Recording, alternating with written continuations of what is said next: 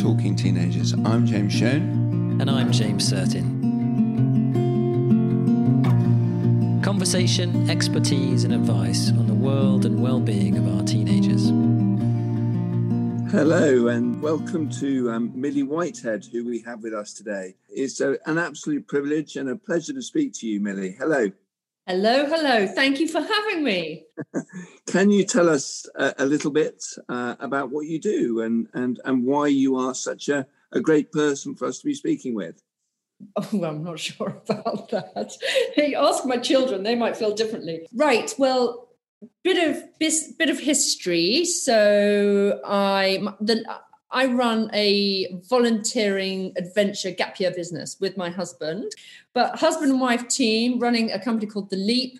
And we've been doing it for kind of now 18, 20 years now. And it's come in, loads of phases and experiences of what we've been offering, but predominantly team experiences around the world where they kind of volunteer and go on adventures. It's all about personal development and, just really kind of building on, the aim is that they come back kind of bigger, brighter and stronger when they've finished their experience.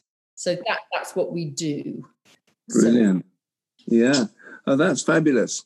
And so the gap year experience, can I ask at this stage, is it something that is very, very sort of pigeonholed for the sort of middle class, or do you find that all people are desiring and wanting to go for a gap year? All people, literally from all walks of life. What they do with it depends clearly on the individual and their kind of background and what their peers do. The peer influence is huge with what the next generation kind of aspire to doing. So you're either in trend or you're not. Continents, are they in trend or are they not? I mean, literally, they're so fickle, these gappers. It change. So what is in trend at the moment? Well, let's kind of talk kind of pre-COVID. What was in trend was the backpacking, hostel hopping experience across Asia. Going from full moon party to full moon party, which literally filled me with horror. I was just like, seriously, is that what have you seen a temple? Have you seen any of the culture, or have you just seen the bright lights of some kind of hideous nightclub in Koh Phi Phi? So that was the trend. So actually, I'm delighted with what COVID has done, because it's really changed all these. This year, the gapper of 2020 leavers have had to do. They can only go on a gap year if they go volunteering or do something educational. So by the kind of the laws of leaving this country, it's kind of forced them to be responsible travelers and responsible citizens.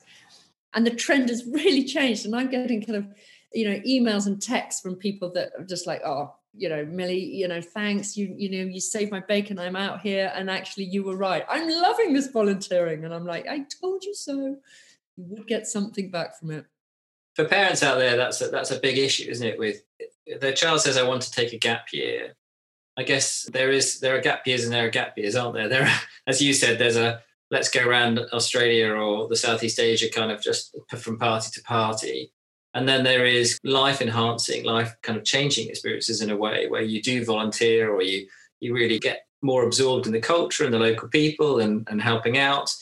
I mean, what would you say to parents, faced with a child saying, I'm thinking of going on a gap year? What would be the questions you'd ask them to ask their teenagers? It's quite complex. It's kind of really weird. But I've got, just kind of using an example of I've got two sons.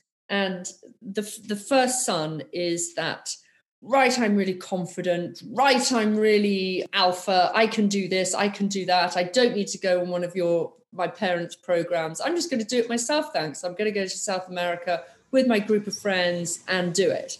And we thought, yeah, okay, that's fine, you're going to be stretched. So the questions were, are you going to be challenged? Are you going to grow from this?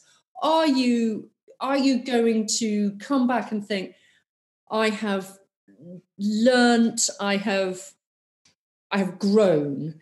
And the answer, we were kind of sitting around like, yeah, because he doesn't like challenge. He doesn't like the unknown. He is inflexible. He doesn't like swift changes.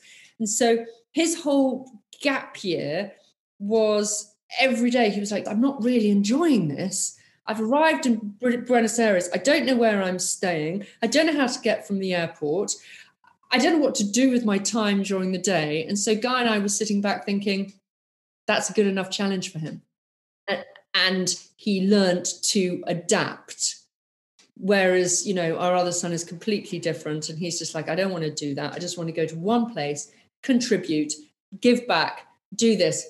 What I suppose my point is that every child you've got is going to need a different set of challenges. And it's making sure that their challenges that they're going to have on their gap year is not going to blow their anxiety out of the water, yet everyone appreciates and works out how they're going to be nudged and their edges smoothed and to kind of come back a kind of... And that's really good, Milly. And do you, before advising on a particular gap year, do you interview people or do you get sort of feedback and find out from their school a little bit about them and then steer them in a certain direction? Yeah, we do all that. And I find that part of it really interesting.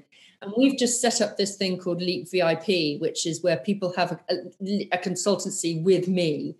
And it's really interesting. I get parents ringing me saying, I know she's called you, or little Johnny's called you, and he thinks he's got it all completely taped. But let me tell you, he's actually utterly hopeless, so laid back, he's going to get his stuff nicked from the airport, blah, blah, blah. And so I kind of steer accordingly and work out, it comes down to different things. Like in Costa Rica, we do 3 different programs. And they say to me, I want to go on the Plastic Oceans program. I'm like, okay, so tell me a bit about you. Are you shy? Do you like people? What is it that interests you? And we might come to the conclusion that actually, no, Plastic Oceans isn't the right fit because that's a big social program. You've got to be big and bold to kind of shine in that environment, where actually you might be better off on the scuba program or the adventure, which is more nurturing, which is kinder, and so yeah. So how many programs do you have around the world? During lockdown, we actually thought, right, it gave us time actually to kind of breathe and think, right, where do we want to take this business? What actually have we really enjoyed? And which partners overseas do we really work well with? And so we've just totally focused on those partners who do an awesome experience, everyone's raised their game to make these kind of COVID-friendly bubbles extra. We've added extra, really re-scripted it.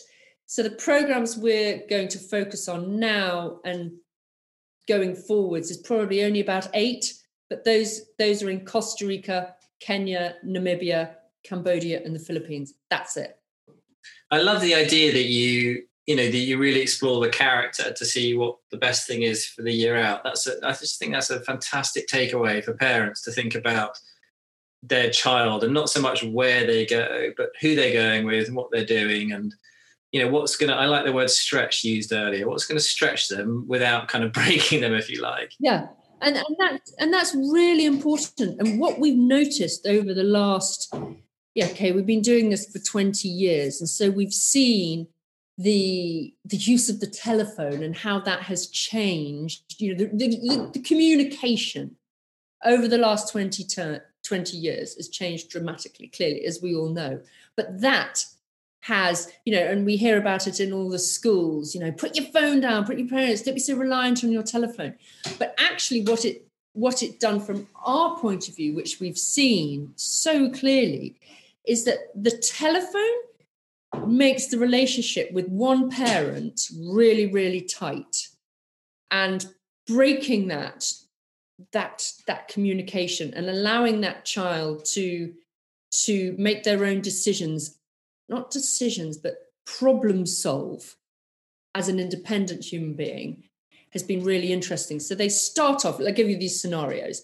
So they start off, I remember this one particular incident. They started off and they flew to Johannesburg. Now, Johannesburg Airport, and talking to probably many people that have been to Joburg, it's a confusing airport. I mean, I've got lost in there myself. You follow the Yellow Brick Road and you end up back where you started. So I would say to these kids, when you arrive, you've got to get to the domestic lounge, departures. So you're going to follow the Yellow Brick Road. If you get lost, So these kids on the way out would not call me or work it out for themselves. They would call their parents, put them on FaceTime and ask their parents to steer them through the airport. And then the parents would be me on the other line going, Johnny is confused. I'm steering him around the airport. And I'm like, seriously, cut the tie for little Johnny, get Johnny to actually own the problem and ask somebody in the airport. And that level of dependency we found really interesting. And then they'll call us and the parent will say, she could you just tell me what the situation, if they haven't been picked up. No, it was bizarre. They would ring home and complain to home or say, I don't understand this, when the project leader in charge is sitting at the other end of the room, but they don't like to ask. So the communication. It's trying to break that helplessness in a way, isn't it? Or that learned helplessness. We're always leaning on a parent. I mean, it's so strikingly different. I on my year out, I think 30 years ago, I didn't speak to my parents at all for 6 months. I actually came back through the airport terminal, it was a bit legendary in my family, where I was lost about 1.5 stone. My hair was bright blonde, and my mum actually didn't even recognise me. Yeah. She hadn't seen a picture of me for 6 months, and it was quite amusing. Whereas my daughter went on gap year last year, and I have to say, openly, I'm a massive fan of gap years. And she has come back and, I think the word grown, she really had grown in lots of ways, working with people, confidence, recognising what's really important.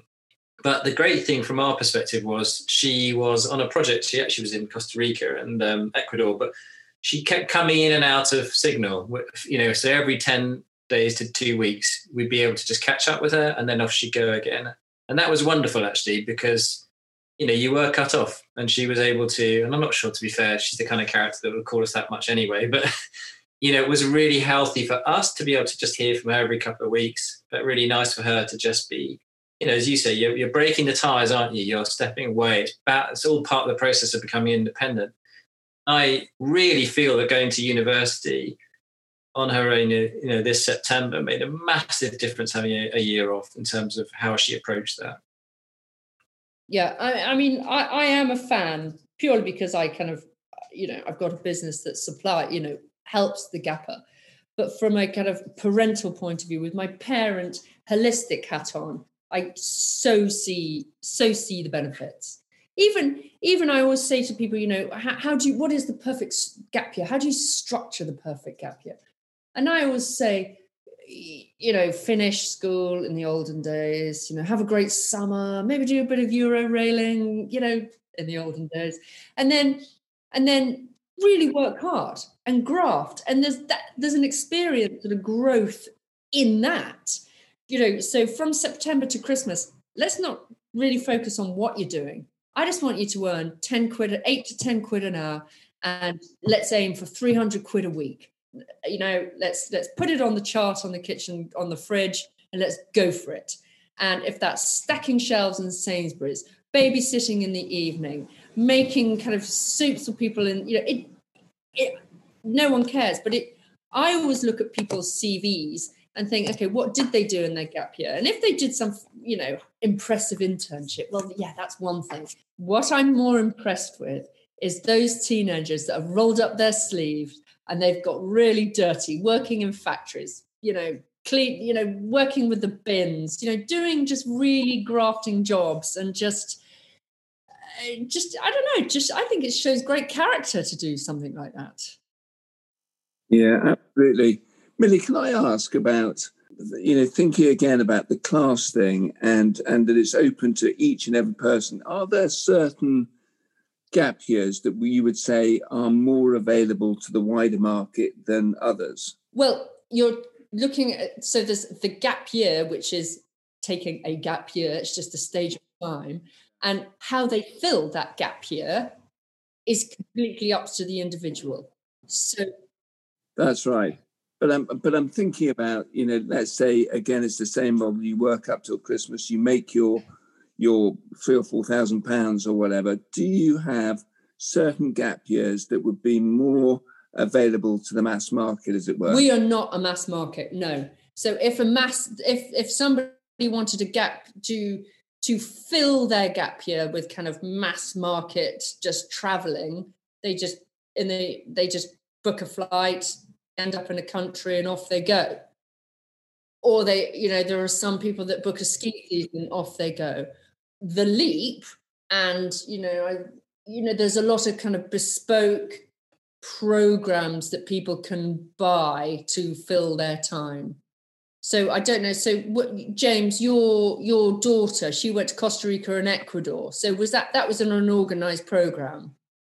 It was an organised program, and I can't for the life of me remember. Clearly it wasn't me, James.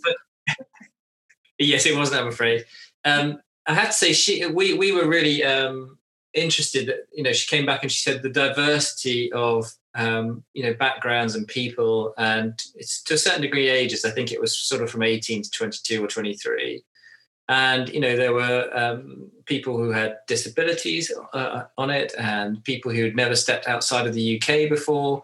So it was really good for her, and really it was a very diverse group. And one thing that we did actually that I really would recommend to parents is, if you're going to book on a group like that, do feel free to ask questions about gender, age groups, just get a sense of, am I just going to be packed onto some sort of 18-year-old, kind of boys trip, or am I doing something slightly, is there a diversity on offer there? And I don't know whether she lucked out. Certainly her group leader said they were a particularly great group in terms of cohesion. But that diversity is so important, I think. I agree. I think diversity sounds like the thing, rather than that sort of homogeny, and there's just all the same sorts of people. But actually this time, rather than being in London, they're in Costa Rica. Do you know what I mean? Well, there's a lot in Costa Rica right now, but that's because there's a limit to where they can go. I think there's only 4 countries in the whole of the world they can go. Conversations are very quick. They ring in saying, I really want to go to Australia and New Zealand. I'm like, have you been watching the news? Don't think you're going. Anyway. I mean, I really echo what you said about working there. I think a lot of people do forget that, certainly the children or the students are going on it, that sort of kind of August to December shift and having to work. And we said to our daughter, you can go, we're very happy, but you are earning the money to do it. That's part of the deal. And to be fair, she really did work very hard. And in a way, it was quite good. Again, you're working with a very wide variety of different people. You're learning to have to get up and grind, and you're learning to see how boring some work can be. And it makes the jump from actually doing that to going on the trip itself so much bigger as well. The jump is much wider. And really satisfying, because they've earned it. They've earned it, and and then they can really equate. I remember our eldest saying, "God, well, I thought, I'm not sure I'm going to do that. That equates to 5 hours of work." No. You're only there once. Go and do that zip wire, for God's sake. Just get on with it. No, I agree. I mean, we have been kind of relentlessly positive about gap years. Presumably you do have occasions where somebody goes on a trip and they're really not coping with it. Yeah, and that's very sad, actually. And there's always a deeper background story, and which we get involved with to unravel and see how we can help and steer. And so you do get an insight. I mean, you both have been housemasters. Guy and I have often said our job often is similar to that of a housemaster and housemistress, dealing with these family issues, from simple things to, dealing with serious psychological problems, eating disorder, we've come across it all, major accidents, having to, deliver that news to parents, and death in the family while the kid is away, yeah. How do you kind of judge what's best for the community and the individual? So say you've got somebody who wants to go on it, but there is a background of some psychological problems or some difficulties. Do you ever say, look, we don't think this is right? or do you, how do you work that? Because I guess it has a very big impact on a whole community. It has a huge impact, and there's nothing more frustrating when parents are not honest with us. And we've had many a moment where the family has not been honest with us, and then we put that child at risk, the rest of the team at risk, and it can be very frightening. And we've had to, only a couple of times, but yeah, it's collaborative. Nobody wants to say no. Nobody's after just a quick fix of saying, no, I'm not interested. No, it's like, okay, what are the problems? What are the challenges here? And let's get you in the best environment with the best group leaders overseas. Our programs, and I'm sure, and there's a lot of programs like ours out there that have amazing group leaders. They love what they do. They love their projects. They love these teams, and they will bend over backwards to send them back a stronger person. But having the backstory and working as a group is really collaborative before everybody knows is really important. Do you have a view on going out with friends, or do you encourage people to maybe at this stage to actually say, no, I think it's better that you go on your own and you learn to make new friendships? Yeah, really interesting. And that comes right back to the beginning, actually looking at the individual and saying, okay, what level of challenge do you want? So going out with a friend independently backpacking across South America is challenging in itself. That's not easy. Going with a group of friends around Asia, that's pretty easy. But going independently, traveling by yourself, I wouldn't recommend at all. But going on a group program, very easy to do by yourself. Most people do it by themselves. And that's part of the challenge of arriving at the airport, looking at everybody thinking, this is like the first day of school, here we go. But then they get on with it. But again, my point is, it's like that's a part of the original kitchen table chat before they make a plan. I was going to say, it's interesting. My daughter said, when you get to uni, and not in a judgmental way at all, but just she said you can actually tell quite quickly whether somebody's had a gap year or not. Just not in terms of like likability or anything like that. She just said you can just tell they're just that tiny bit more independent in terms of how they think and deal with things.